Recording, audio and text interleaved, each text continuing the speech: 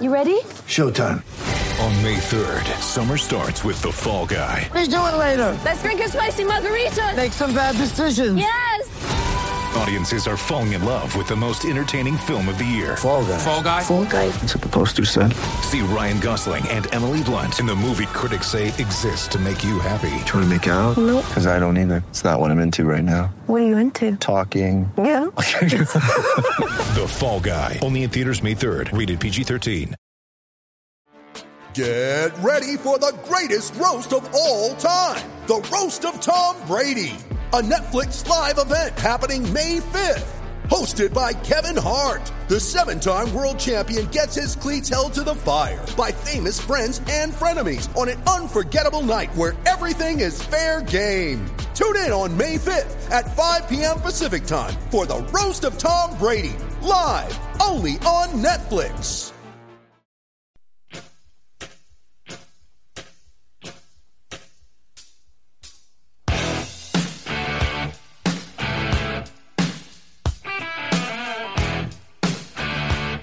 Welcome in episode 46 of the Brutally Honest Sports Podcast. My name is Dan Kurtz, and I'm joined by my co-host, the man, the myth, and always a legend, Aaron Riley. Aaron, second week in a row. Feels good to kind of get into a flow here on the pod, but we'll have to talk about. Got to get to NBA, have to get to the MLB, obviously. We're going to touch on Jamal Adams, Le'Veon Bell in the NFL a little bit. No surprise there. They're making some waves in the media once again for a second straight offseason. But Aaron, as we sit here on June 16th, almost getting to the dog days of summer, but not quite there yet. How are you, my friend? I'm excited as ever, man. All the sports seem to be at pretty much full throttle. And yeah, I'm just ready to kick it off and talk some hoops today off the top of the show. And now for today's topics. Full throttle. You know who's not full throttle is Ben Simmons. No, I'm just kidding. We'll get into the Sixers series first. I know Aaron has some choice words for our friends in Philadelphia as they take on the Atlanta Hawks.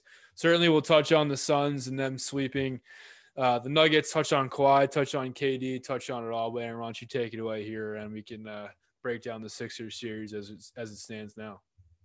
Yeah, so an interesting series to say the absolute least. A lot of people, I think, coming in thought the Sixers would just have their ways with the Atlanta Hawks. That's not been the case at all. It's now tied up 2 games apiece. Atlanta taking the last game. So, you know, an ongoing problem with Ben Simmons is like he'll have a game where he drives the basketball. He looks like he's maybe a LeBron James-esque. I'm not going to go to that level. A lot of people make that comparison, but you know, he's not the shooter LeBron is.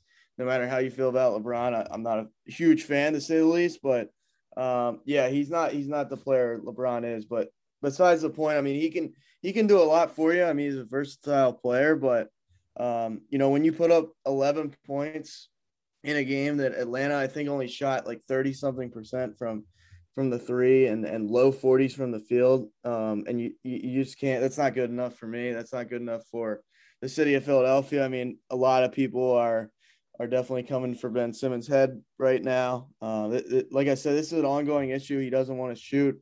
A lot of teams will even give him 2 to 3 feet, no matter where he's at, the 3 line or you know, inside the perimeter. They give him the space to shoot. He doesn't pull up.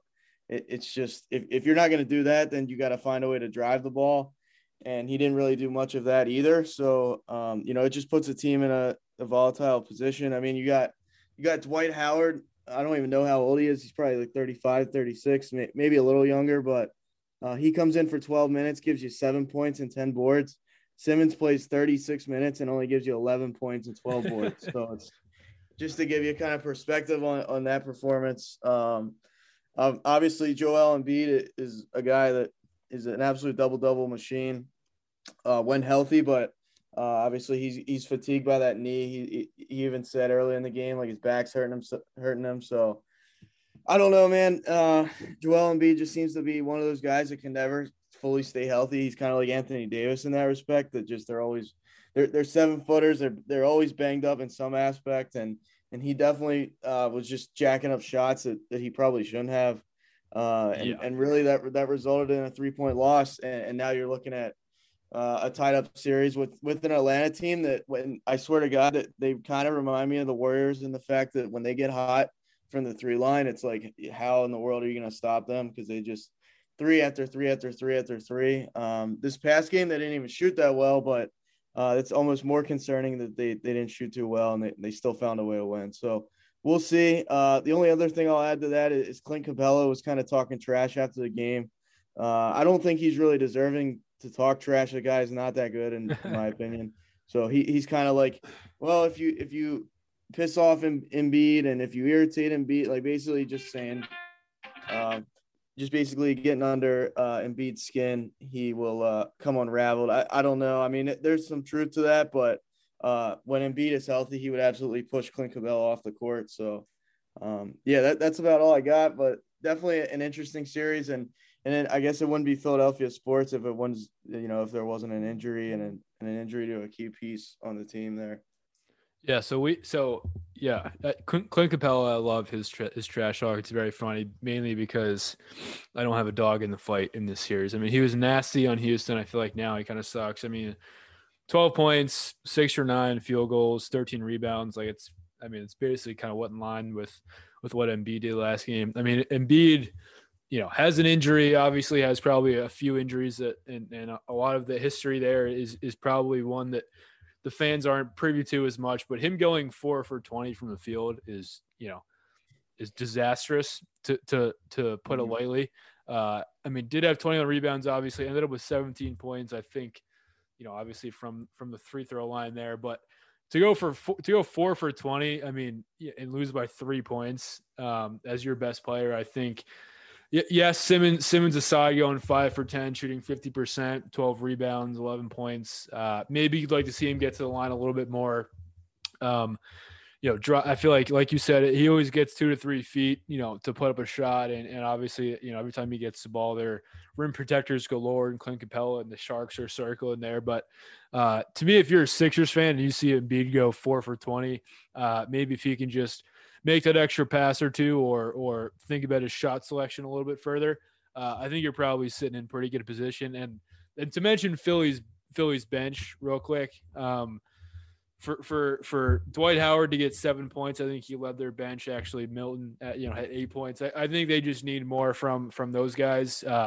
I can't really give you much insight into how those guys have been performing all season, but to have 5 guys come off your bench and for them to have 8, 7, 5, 3, and 2 points respectively, I think you might need a little bit more from them. To be honest, the Atlanta bench isn't much better. You have Gallinari there, you have Snell, you have Williams, but they didn't really do much either. So I feel like that's kind of a wash. Your starters just need to be better, and Embiid going 4 for 20 is, injury aside, is absolutely piss poor. Yeah, exactly. He missed a pretty. The guy was defended, but I believe Capella was on him. At the end of the game, there he could have at least tied the game, and really just absolutely bricked it. I think he was rushing the shot. I don't know. It looked robotic. It didn't look like Embiid in his good form. So I don't know. We'll see. This next game is obviously a hugely important game for the series, and even more important for the Sixers going forward, because if they find a way to lose this series, that's just not going to go over well with the fan base. Like, I already know it. I'm just kind of like paneling down the stats real quick. The Atlanta shot 30% from 3, and then 36 from the field, and they still found a way to win. So that's just disastrous, to say the least. And the only other thing that was – it's absolutely insane is Atlanta only had 4 turnovers the entire game, which is like unheard of. And Philly had 12. 12 isn't even horrible for 4 quarters. 12's not bad. But when you can't get, Philly had 6 blocks, but Atlanta only have 4 turnovers. It's just a recipe for disaster. I don't know. Philly came out flat. Korkmaz wasn't consistent at all. He was in the starting lineup. He didn't really produce at all. And, Danny Green's injured. So it's just, I don't know. We'll see. That a lot of people thought Philly was like, an absolute powerhouse and things. I saw some flaws just because, you don't have that many shooters on the team. Right. Like if Seth Curry isn't banging them, if Tobias isn't knocking at least the mid-range down, you got Embiid out there who obviously produces, but other than that, you got Ben Simmons, you don't know what you're going to get. You got Korkmaz, you don't know what you're going to get. Shake Milton's, inconsistent, he can be on fire. But it's problematic, and Atlanta's definitely taking advantage of Philly's miscues up to this point. Yeah, no, I think you broke that down quite well. Seth Curry. Every time I see his name there, I always, I have a soft spot for him. I feel like he's always in Steph's shadow. But I completely forgot about Danny Green. How long is he out for? Honestly, I don't even know because I know he was. I'm gonna have the research. No, we'll get the research department out there on him. Yeah, we'll get them out there. If he didn't dress, obviously it seems pretty severe. I mean, I feel like every injury under the sun is severe in the NBA these days. Everyone's sitting out in the playoffs for, which seems odd to me. But hey, can't fault them. They're pro athletes. No, that was a great breakdown. When do they play? Tomorrow night or tonight? Tonight, yeah. Tonight is tonight. Yep. Hawks, Sixers, Jazz, Clippers. No Kawhi Leonard. So that's obviously an easy dub for the Jazz. Playoff P, we talked about him last time. Do I think he can carry a team on his own? Absolutely not. If the Jazz don't win this game, it also sounded like Kawhi was going to be out for a little bit longer than just tonight. But if the Jazz cannot win this game, I think you gotta pack it in. They lost. I think they won the first two, lost the last two. Last game, Kawhi and Paul George both scored 31. Kawhi had one of the sickest in-game dunks I've ever seen live, especially in the playoffs, which was unbelievable. He had a hilarious quote after. He was like, someone was asking about the social media hype that his dunk got, and he went on to say, no, I did not catch any of the fanfare that I got on the web. Literally used the term the web. So that leads me to believe he's absolutely serious about not being on social media. But again, if they can't win without Kawhi, if you look at last game's box score, like I said, Paul George scores 31. Kawhi also scores 31. Morris Senior put in 24, which is pretty decent. But after that, Batum didn't do anything. Jackson didn't do anything. And no one on the bench really gave them much, even though they pretty much used everybody. P-Bev had 2 points, so nothing crazy there. I feel like without Williams, they really have not great depth scoring. So to lose Kawhi, you're basically losing like a good percentage of your team's output. So again, if the Jazz can't win, I don't really know what they're doing, but that's just my take on it. Yeah, I'm really becoming like almost a believer in curses and things of that nature, just because the Clippers seem to it seems to be their year. And they even came back 2-0 in the Dallas series, won that series. Now they come back 2-0 in this series, tie it up, have all the momentum, and then bang, Kawhi Leonard looks like he's going to be out at least this game. If he's out the entire series or at least the whole playoff scenario, that's just disastrous for the Clippers. I'll give it the playoff P. This year he seems to be on a different level. He just seems zoned in. He's really putting up almost 30 points a game at will, almost every night. So he's definitely doing his part. But like you said, without another major scorer, arguably the best player on the team, that's a serious problem, especially against this Jazz team who, when they're kind of like Atlanta, when they get rolling from three, it's like you can't stop it. You guys got to stop the bleeding somehow, some way by scoring just as much. But yeah, it's disastrous for the Clippers if Leonard's out more than a game, even the one game. You might see him get absolutely waxed. It's highly possible against this Jazz squad who, Donovan Mitchell just absolutely doing his thing. Oh yeah. Rudy Gobert, kind of underachieving in my opinion in this series so far, but he might have one of those games where he puts up 20, 25 and gives you 12, 14 rebounds, that type of thing. Jordan Clarkson, that team is just, there's a lot of guys that I don't even feel like get the time of day as far as how much respect they should get. Yeah. Bogdanovich, another guy, just absolutely lethal from three. So it'll be interesting. I think, I don't know if this is the same knee that when he was on the Spurs, or he had a thigh bruise, then he had a knee problem. He's another guy who just always have something wrong with one of his knees, or his lower body is just, it seems like destroyed. So yeah, I don't know. We'll see, and we'll see going forward if Kawhi Leonard remains a Clipper. Maybe we saw him play the last game. Who knows? It's just who knows at this point.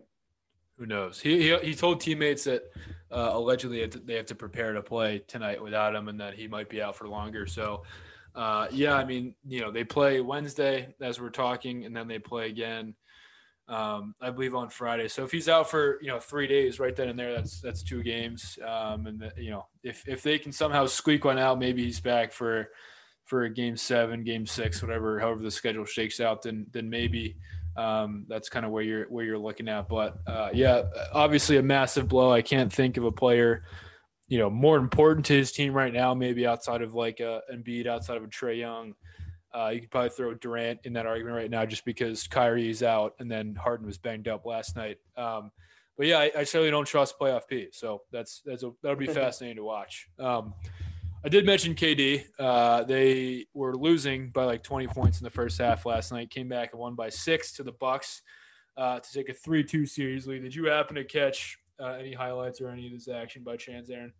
Yeah, I did watch this game down the stretch. I was kind of lucky enough to see that Kevin Durant just torching them left and right, pretty much all game long. Played every minute. So. Phenomenal game. Jeff Green out of nowhere, 27 points, 7 for 8 from 3. I saw a pretty cool picture. They actually got drafted the same year, I believe, both to the Supersonics. So they had a picture of the two of them in their practice facility holding up both their jerseys. So it's kind of funny to see Jeff Green come full circle. Whenever I hear his name, I always think of, Jeff Green on the Cavs teams who, lost in the finals every year with LeBron. And he's definitely bounced around. He's with the Celtics for a little bit, I think, and has bounced around. But this box score for both teams is like absolutely absurd. On the one end, you have Durant, who had 49. Blake Griffin had 17. Jeff Green had 27. Nobody else really did much. And then on the other side, Giannis had 34. Chris Middleton had 25. And then Drew Holiday had 19. Outside of that, Brook Lopez had 15. But pretty much a tale of two halves. I think if you're the Bucks and you're up 18 on a team, obviously Kyrie's out, like I just mentioned. Harden was hurt. He only had 5 points, 1 for 10. 0 for 8 from 3, which is absolutely hilarious. But again, he is hurt, I believe, so he had to cut him some slack, I guess. But to be up 18 points and then to lose by 6, I mean, it's not like the Nets scored a ton of points. They ended up with 114. So all he really had to do was score at somewhat of an efficient rate in the second half, and he probably took this game by ease. But the Nets are now up 3-2. So you'd have to think, if Kyrie's out the next game, obviously the Bucks have a chance, but it does give Harden another couple days to rest, and then hopefully, I guess you're hoping if you're the Bucks, you can figure out a way to win and recapture that first half magic. But do you think this is kind of the end for the Bucks for this year? I think maybe they squeak one more out. I don't know. They were in this game the entire time pretty much. Obviously, they had a huge lead even at one point. So I don't think they're like insanely overmatched. I think they just kind of fell apart last night. Nothing to take away from the Nets. They balled out. KD playing every single minute and just a triple double with 49 points, 17 rebounds, and 10 assists. It's insanity. Yeah, but I don't know. What I take away from this game is Giannis, like at the end of the game, Giannis made a crucial mistake. Like they pass him the ball. It just kind of like goes between it. Like he dribbles it for half a second, goes between his legs, and then it's going the other way. I don't know if he was just like the pressure got to him or if he was overthinking. I'm not sure there. I kind of feel bad for Giannis just because he's kind of always leading this team to where they can get, and they just keep hitting the wall year after year. And now this team's pretty deep if you look at it. Yeah, they are. I'll say one thing: his brother's just absolutely almost next to useless. The guy comes in, he checks in for 1 minute, immediately commits a foul, then checks out, then comes back in, then checks out again. I don't know what that was about. If the coach was like, I've seen enough. I don't know, but him and like PJ Tucker, that guy needs to do something. PJ Tucker. I mean, he's 0 points, 0 for 2, I don't know. 3. I'll say this: like I think most of the game they had Middleton on KD. I mean, I know KD scored like 1 million points, but Middleton was in his face like every shot. That's just you can't. At one point he was just hot. Yeah, he it's like the 2K, the hot meter, the flame emoji, whatever you want to call it. Yeah, he could not miss. But yeah, I thought Middleton actually played good defense. He just got smoked because KD was on fire. So, yeah, I mean, if I'm the Bucks, like I'm moving PJ Tucker after this year. I don't care what it takes. Guy is almost next to useless as well. I mean, he played 33 minutes, didn't even score 2 points. He had 4 rebounds. So I don't know what you can do with that. Yeah, I think the Bucks, like if they can come out on fire and just keep Brooklyn kind of, maybe in the game, but not, don't fall. If you fall down to Brooklyn, like if they get a good lead on you, I mean, I think it's over. But if they play, if the Bucks come out this game like they did last game, they can definitely win and push at least another game out of this series. But that's really what, in my opinion, what it's going to take is them just coming out to a good start. And, I don't know if Harden, like you said, I don't know if he'll struggle again. I probably would say I doubt it. At least to the extent he can't be that bad. He can't be worse. Exactly. So, yeah, I don't know, man. This is actually a pretty good series in my opinion. A lot of people like ruled the Bucks out, but they're definitely in it. It's just, they're right there. I feel like they're still a couple pieces away. These pieces aren't like Middleton. Oh, it helps when the other team has James Harden and I know. Yeah, I'm just saying, like you gotta keep up and you gotta load. If this is how the NBA is, I mean, you gotta load your roster accordingly. Yeah. And PJ Tucker isn't it? I mean, Brook Lopez is okay.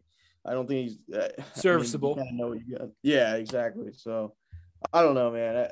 Who is guarding Jeff Green? I mean, I guess if you're going to give 49 points to KD when Kyrie's out and Harden's on one leg, I guess you kind of have to understand that. But whoever gave Jeff Green 27 points should be off the team immediately. Damn. Yeah, that's another one for the. I should know. I watched the game, but. I mean, if he has 27, he got hot at some point. I'm sure they switched him around. Like, it's probably PJ Tucker, to be honest with you. Not getting it done on the offensive side or the defensive side. Yeah, I'm not sure. That guy, he's always been a little bit like he can go off out of nowhere, though. So I wasn't like shocked by it, but I mean, 7 for 8. So shocked. That's I mean, and they have Joe Harris, who is arguably the best, catch and shoot guy outside of like a prime Kyle Korver and Klay Thompson, in my opinion. And he only had 5 points, I think. So it just goes to show you when that team's fully healthy, there's no one touching them, no matter who you throw at them. So for them, for the Bucks to squander that lead, it just makes it that much worse because there's no chance, like we said, Harden's playing worse. Joe Harris probably isn't playing worse. You'd have to think that Jeff Green comes back to earth. Maybe KD comes back to earth a little bit, but to be honest, I think that one hurts if you're a Bucks fan. Yeah, that they had every chance to put him away, and at the end of the game, it was almost like the Embiid play. It was like, how do you not make that play if you're Giannis? But I'm a big Giannis guy. I'm a fan, so it's disappointing. But I don't know. The Nets are the Nets, and it like you can't really make mistakes. And then you have Blake Griffin out there looking like he's not to mention Blake. It's just. It reminds me, dude. It gives me a bad taste in my mouth because it's almost like the Buccaneers to me. Like it's just it's the dude. They load the roster. It's basically the U.S. Olympic team from like 2012. Yeah. It's too much for me. It's just I don't know. It's getting old. And now, especially if Philly gets through this series and Embiid's not healthy and they have to go to the Nets, I mean, I don't think they really have a chance at all. So, if I'm a betting man, I'd probably take the Nets to the finals at least, and from there, I mean, they could definitely even win it. I mean, it's just disappointing, but we'll see what happens. Obviously, they got more games to play, and more series to play, so it's still anybody's race, but it's tough to hang with the Brooklyn Nets for an entire game. It really is. That's for sure. As PJ Tucker would know. I think the only other series we didn't talk about was Suns Nuggets. I mean, this wrapped up Sunday night. We sit here talking on Wednesday, so it was a few days ago. But the Suns did end up closing out the Nuggets in 4. Devin Booker absolutely goes off in Game 4. So does Chris Paul. Chris Paul had 37, I think. Devin Booker at 34. Aiden chips in 12. Miles Bridges chips in 14. He's been pretty good for them this year. He's a guy that Philly drafted and his mom works for the organization, and then they traded him like 15 minutes later on draft night to Phoenix. Do I have that right, or am I just completely off base? Say that one more. Sorry. So Miles Bridges, I think he played at Villanova. Mikal Bridges, I'm sorry, played at Villanova from Philly. His mom is like head of HR for the 76ers. He gets drafted to Philly on draft night. This is like, I don't know, 3 or 4 years ago, maybe even longer than that. Like 15, 20 minutes later, they announce a trade with the Phoenix Suns. He's all celebrating wearing the Phillies, wearing the 76ers hat. His mom's there too. He gets traded to Phoenix, and they get some other guy. I have no idea. But Zaire Smith, yeah. Yep. Yeah, he's lighting up for the Suns now and would have filled a need for Philly, and I think would have been a nice fit on this team. So I just wanted to mention that kind of a salt in the wound to Philly fans that this guy's lighting it up. Yeah, 100% a bad trade on there. I mean, honest to God, I mean, maybe I'm just missing the boat, but I don't even know who Zaire Smith is. I've heard that name. I'm not going to lie. I've had somewhere along the lines, but you know, I see it on the court at least. Mikal Bridges is absolutely balling. So, you know, I don't know if that's going to be beneficial for Philly. I mean, it's already beneficial for the Suns. So we'll see. But yeah, you're dead on with the family relation working for the Sixers, and then he's from Malvern, PA, which isn't too far from us either. Right. So. Hey, it all the stars aligned, and then they just pissed it away. But it happens. That's what they do. Yeah, no, kind of tough for the Nuggets. Obviously, I think they had a great season. Jokic obviously getting the MVP to kind of cap off his nice season there. But they actually have a lot of random people on that team. They've Austin Rivers, they have McGee, Millsap, obviously Bol. Not to mention their starters with MPJ. They have Morris, Barton, Gordon. That's just an assortment of characters on one team. So, but can't really, I mean, I guess it's kind of a nice season for them. Anytime the Nuggets go far, it's always a surprise, but it's always nice when small market teams like these meet up and have, I guess, decent basketball played. But it does kind of stink that they got slept in for, but I have no doubt that they'll be back next year. I mean, they were 47-25 in the regular season. So no doubt that they're probably set up for success for the next few years here. Yeah, I was absolutely – I mean, maybe I'm just downplaying how good the Suns are, but, I'm absolutely shocked that the Nuggets got swept. I thought they'd win like two games in this series. I thought that roster is really deep to me. It is. I don't know what seemed to come apart. I mean, obviously Chris Paul being healthy, at least for that series, we'll get into him, going forward. But, I don't know. If I'm a Nuggets fan, I'm kind of dumbfounded on what the hell happened, how we fell apart, especially with them getting Aaron Gordon in the middle of the season there before the deadline. It's just that's obviously, you don't have your star point guard, Jamal Murray. That's a big loss. But even still, I mean, if you have Jokic, Michael Porter Jr., Aaron Gordon, I mean, even just those guys themselves, I mean, they're scoring machines. So yeah, it's definitely surprising that the Suns are as hot as they are, but that just kind of you can appreciate how good Chris Paul really is, and how good of a scorer Devin Booker has become as well. He like reminds me so much of Klay Thompson to me. Like every time I see him play, it's almost like it's Klay out there to me. So I don't know. Suns are just riding the momentum train all the way through so far. No, I love that. And I failed to mention Jamal Murray. Obviously, out right now, if they can keep this team intact, I'm not going to pretend to know their contracts or upcoming free agents or salary cap situation. But if they can keep that team together, I mean, Monte Morris, playing point guard for them, I don't think, scored 19 points. He's only 25 years old. I think he'll be a good reserve for them in the future. So if they can get, Barton out of there maybe, or someone to replace with Jamal Murray, I'm not sure who exactly replacing that starting lineup, but I think they're absolutely going to be lethal, especially if they can keep Gordon and he can perform and MPJ keeps keeps developing as he has been these past couple of years, I think they'll be a pretty decent team. So it's something to watch out, kind of in the offseason and next year for sure. But it just seems like the West, like the top 6 teams are just so loaded right now. It's crazy. But good for the Suns nonetheless. Happy for them. All right, Aaron, somehow we squeezed out almost half an hour of basketball talk, but let's head over to the MLB. Last week's pod, we talked about this spider tack, this foreign substance situation. We did say, I think, last week that the MLB was going to somewhat correct itself and probably hand down some legislation, for lack of a better term, and actually make this official. They did just that the other day. I think if they catch a pitcher rather with a foreign substance, I think it's a 10-game suspension. Couple things on that, and we'll have some player reactions to get to and some repercussions and ripple effects throughout the league. But for them, as we sit here on June 16th, to come out mid-season, almost as we near the All-Star break, and hand down this ruling, it makes no sense to me. I think all these issues should be corrected in the offseason. Trevor Bauer echoed that same sentiment. I think he said he would rather see them do something in the offseason rather than have guys potentially switch up their routine, get hurt, et cetera, like Tyler Glasnow did, mid-season, then he'd rather, switch that up in the offseason. I think I have to agree with him there. We mentioned this last week. It's these foreign substances and the spider tack and anything to kind of get more grip on the ball or get a better feel for the baseball has been done for the last 50 plus years.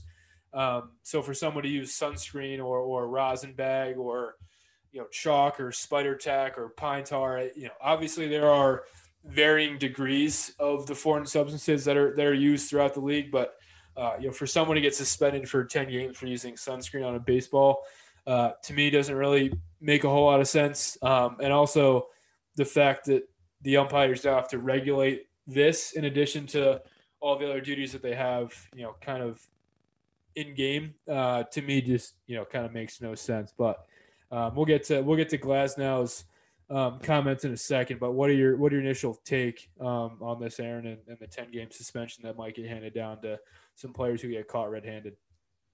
Yeah, I don't have a problem with them like outlawing the substances, if that's the direction they want to go. I kind of understand that to a certain degree. I mean, it definitely gives them an advantage. I'll say that.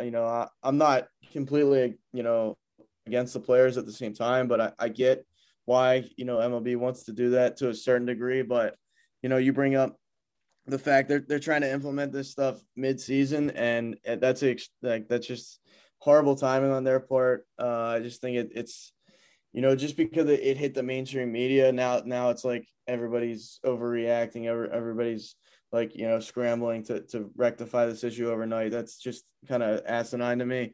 Obviously you have Tyler Glasnow, like one of the best pitchers in the game, comes out and pitches. What was it? Just last night? Yeah, just last night. A team that's first in the AL East. This is a guy that, they're relying on to give them quality start after quality start. He comes out and comes out of the game. It's revealed that he has a partial UCL tear and a flexor strain. So anytime you hear like CL and tear in the same, sentence, it's never a good thing.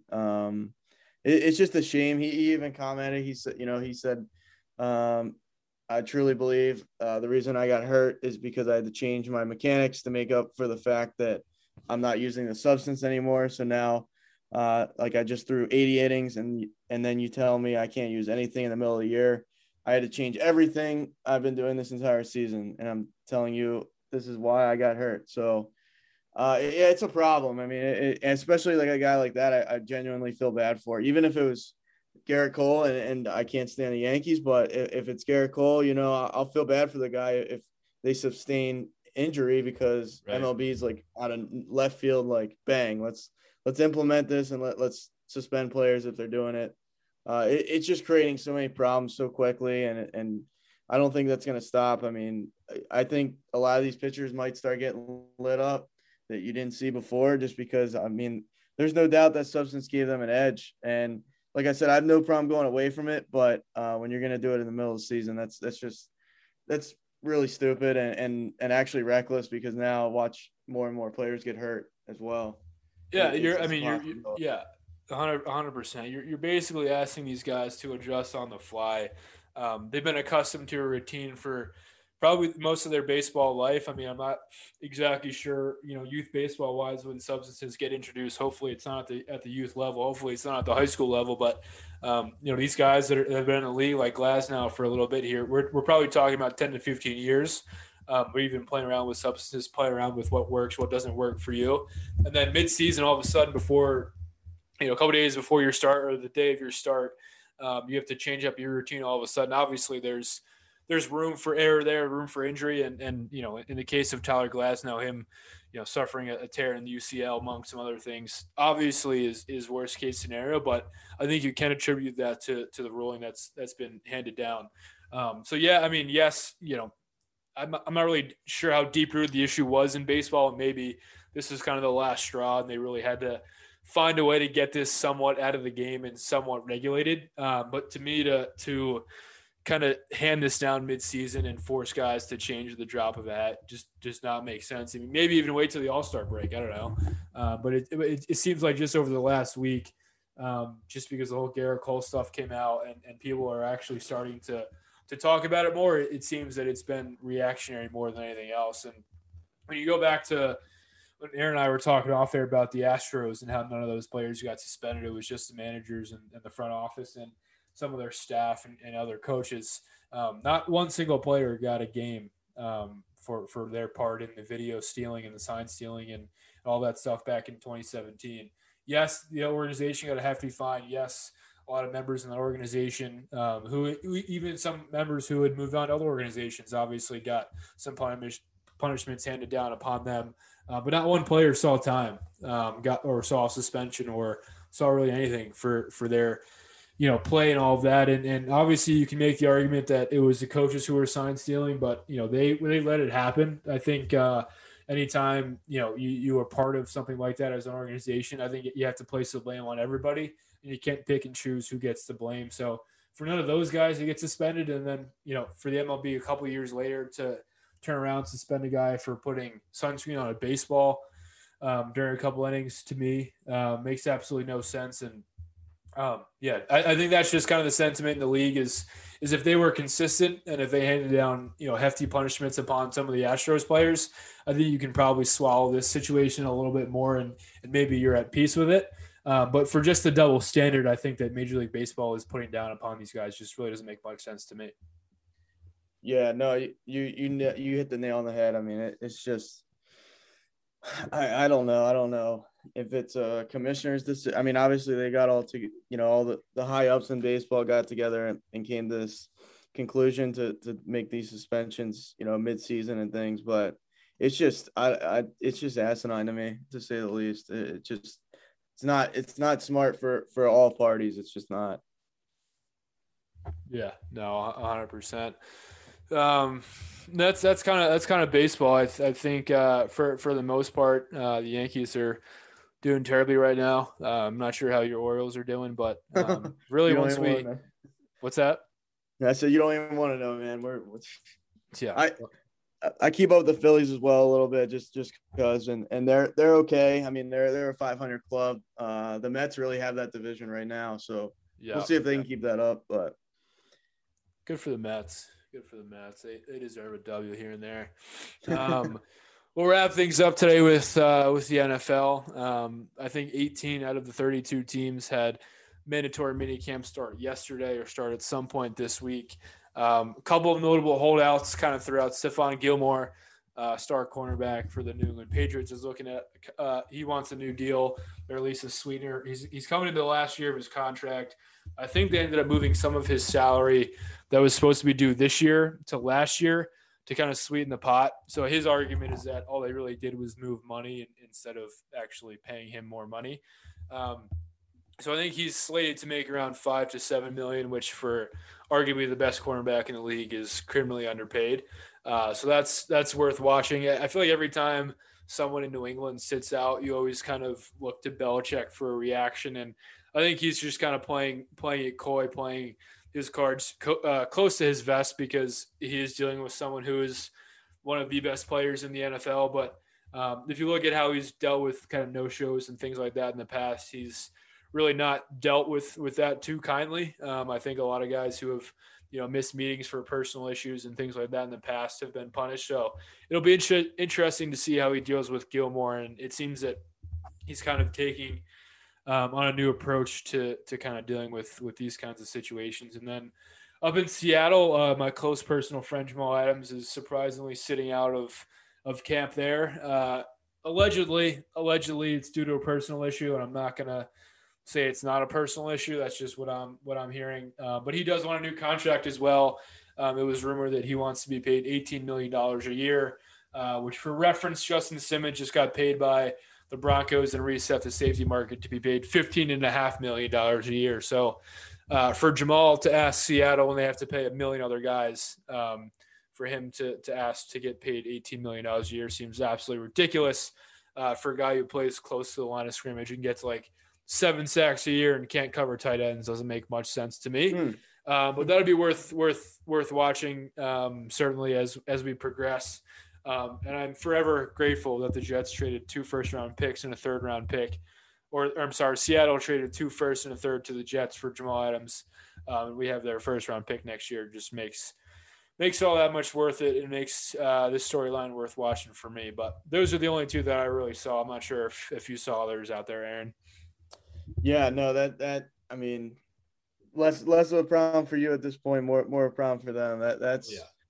I don't know. Like you said, I mean, it's speculation that a personal issue might be keeping him out, but this guy, he's kind of the boy that cried wolf in the fact that he's had so many issues in the past that, it's hard to trust that against, what could be the underlying issue of his contract. I don't know if you want to touch on the Andy Reid, controversy a little bit. I'm drawing a blank on the guy's name, which I have no excuse for, but Le'Veon Bell. Yeah. So, well, he's kind of irrelevant, so I'll say that. Yes. But, I thought Le'Veon Bell kind of, was all over the place the last, I would say 3 or 4 days. First, he comes out and says, I'll never play for Andy Reid again. He just basically publicly blasts Andy Reid, which I've never heard a player do that in Philly, in Kansas City. No, all these years of Andy Reid being a head coach, I've never heard it. So, I mean, maybe he has some validity to it, but I'm going to guess that he doesn't. But at the end of the day, then he comes back and says, I don't regret what I said. I regret kind of going public with it. So I don't know why you just don't shut up at that point and just keep it moving. Because now you just kind of look worse because I don't regret what I said. Okay, no shit. I think you're just trying to cover your image at this point, which, he's kind of washed up in my opinion. I mean, Kansas City didn't use him like obviously Pittsburgh did, leaned on him constantly. He didn't do a whole lot for the Jets either. So, I don't know where you go from here. Maybe he gets picked up from somebody, but he's not getting a big deal no matter where he goes. And to blast Andy Reid, that's just a little. No matter what you feel about the guy, I just don't think you're gonna look great doing that because nobody else has really done it. Right.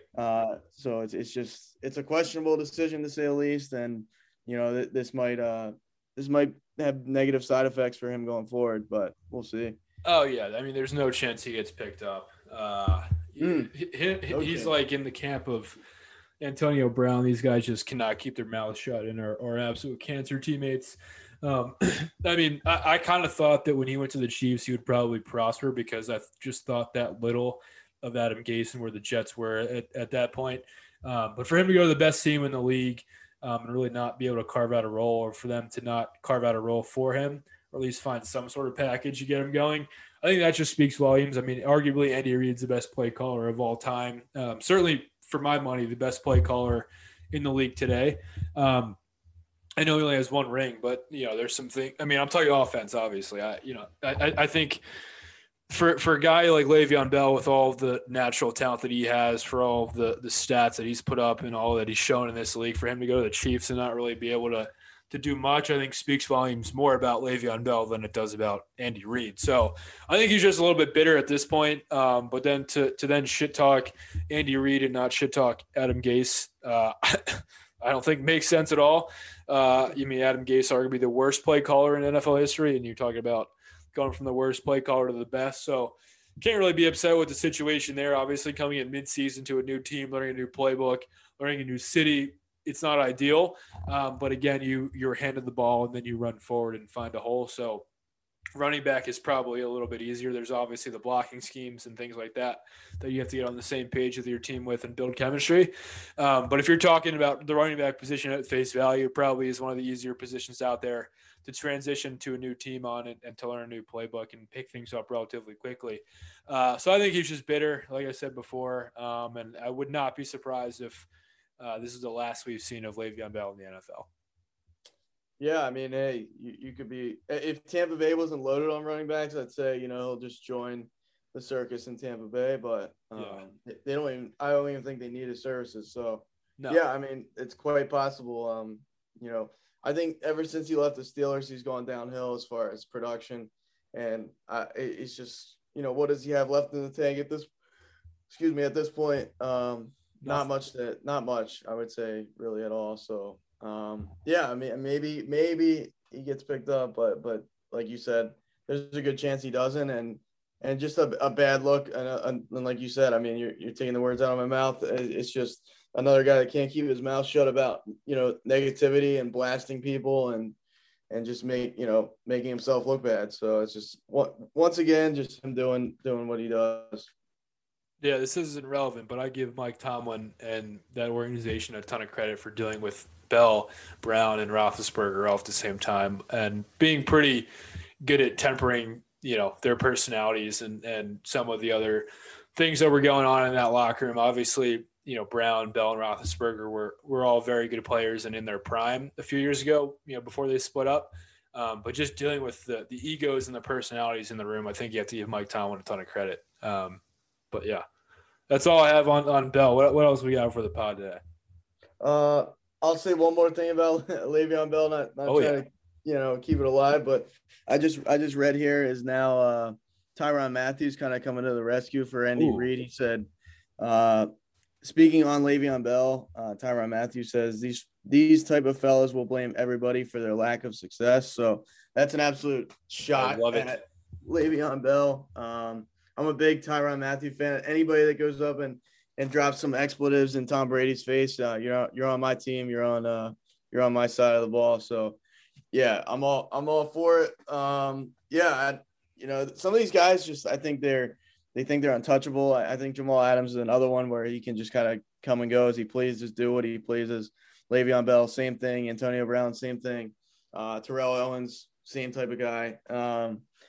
It's just, at the end of the day, it's a business and it's a results-based business. So if you're not doing your job, they'll find somebody else that can fill your spot.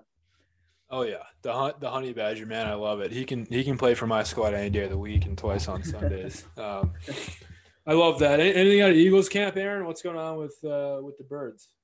Not too much. Not that. I mean, it was Nick Sirianni's birthday. What's that? Nick Mullins gonna lead the team. Yeah, that's right. That's right. Damn, your memory's better than mine. That's for sure. Picked up Nick Mullins. I mean, I always thought he wasn't a horrible quarterback. So I mean, as a backup, we'll take him. It's another guy that can maybe give Jalen Hurts some tips, some tricks, along with Joe Flacco there in Eagles camp. I like that signing. I mean, it's like a 1 year, just a bullshit contract. So why not? Why not just throw him on the squad? And, worst comes to worst, we have to go to him at some point. Hopefully it doesn't come to that. But yeah, I mean, it's like a no harm, no foul type of signing. I can deal with that. I mean, other than that, I mean, it was Nick Sirianni's birthday, so I'll give the coach, a happy belated birthday at this point. I think it was like earlier this week, 2 days ago or so. So yeah, not too much though, man. Not too much going on from what I'm hearing, and I've been keeping up with it for the most part. I mean, it's just they sign guys off waiver wires and guys you'll probably never even hear on the field or even know their last name. So just things like that so far. Yeah, no, we are getting to the absolute dead period of the NFL offseason. And the Mullins news caught my eye just because I wanted the Jets to sign him as a backup. I also wanted the Jets to sign Flacco as a backup. So you guys are taking all of our quarterbacks. And the only one I don't want is Jalen Hurts is your starter. So you guys can keep him, and we'll take Zach Wilson. No, I'm just kidding. But I'm sure we'll get Nick Foles at some point when he eventually gets cut by the Bears, or if they can figure out a trade. I'm not really sure. But, yeah. Nothing much at Jets camp that I can report. We're just going through OTAs just like everybody else is, and I'm tracking Zach Wilson practice stats. So just like every other normal football fan does for their rookie quarterbacks. Hey, nothing wrong with that. Why don't you fill the fans in just real quick on an NHL breakdown? Just because I know that's your bread and butter, and maybe a couple of our listeners are looking forward to that. If they made it to the end of the show, they would have had to listen the whole way through, but if they're hanging tight, then maybe hit them with a couple of NHL breakdown, a little NHL breakdown here. Yes, they would have had to have gotten through my piss poor attempt at trying to talk basketball. Hockey's in a great spot right now. We have two series going on, one in the East, one in the West. The Eastern Conference Finals is Tampa Bay, New York Islanders. Tampa actually just won last night, Tuesday night, 4-2. They tied up the series 1-1. Islanders took game 1. So coming back to Long Island at the Coliseum for game 3 in a couple of days. So that's a good series to watch. Tampa came out absolutely flat in game 1, couldn't really get much going, and then turned on the Jets last night and then came to play. So I still think I'll take Tampa in that series. I mean, I'd probably say 6 games at this point. They just have so much depth, and the Islanders can't hang with them offensively. But it'll be a close series. I don't think, the Tampa's going to rattle off 3 in a row here to take it in 5. But probably go 6 or 7. So, I know this Long Island will be absolutely rocking that building. The fans will be taking the roof off that place. So at least if you're not a hockey fan, just tune in just to kind of see the atmosphere. It'll be absolutely electric. Game 1 of the Western Conference Finals, Vegas is playing the Montreal Canadiens. Vegas won 4-1, which is not really a shock there. I think they are completely outclassing the Canadiens all the way up and down the roster. I wouldn't be surprised if that's a sweep. I'll take Vegas in 5. But to be honest, I expect the finals to be Vegas and somebody else. Obviously, it's going to be Tampa or the Islanders, but I think Vegas and Tampa would be an absolutely phenomenal series. Two teams that might not have the largest of fan bases out there. Two, I guess you could call them small market or mid-market teams, but really two of the most talented teams that I can remember in recent memory. I put Colorado in that category as well, who lost to Vegas in 6 games in the last series, but it would be a phenomenal Stanley Cup Finals if those two are playing, and for me at least, it'll be appointment television. So those are the 2 series we have going on, coming down to the wire here. Obviously, NBA is a little bit behind hockey in terms of where they're at in the playoffs, but it'll be a good couple last series to say the least. Yeah, just to touch on that briefly, I've been trying to keep up as much as I can with the NHL playoffs here as of late. I turned that Tampa Bay game on last night just for maybe a half hour or so. I was doing other things, but when I turned that game on, I was like, okay, maybe the fans just aren't into it yet. I was like, dude, you could drop a pin in this place and you hear it.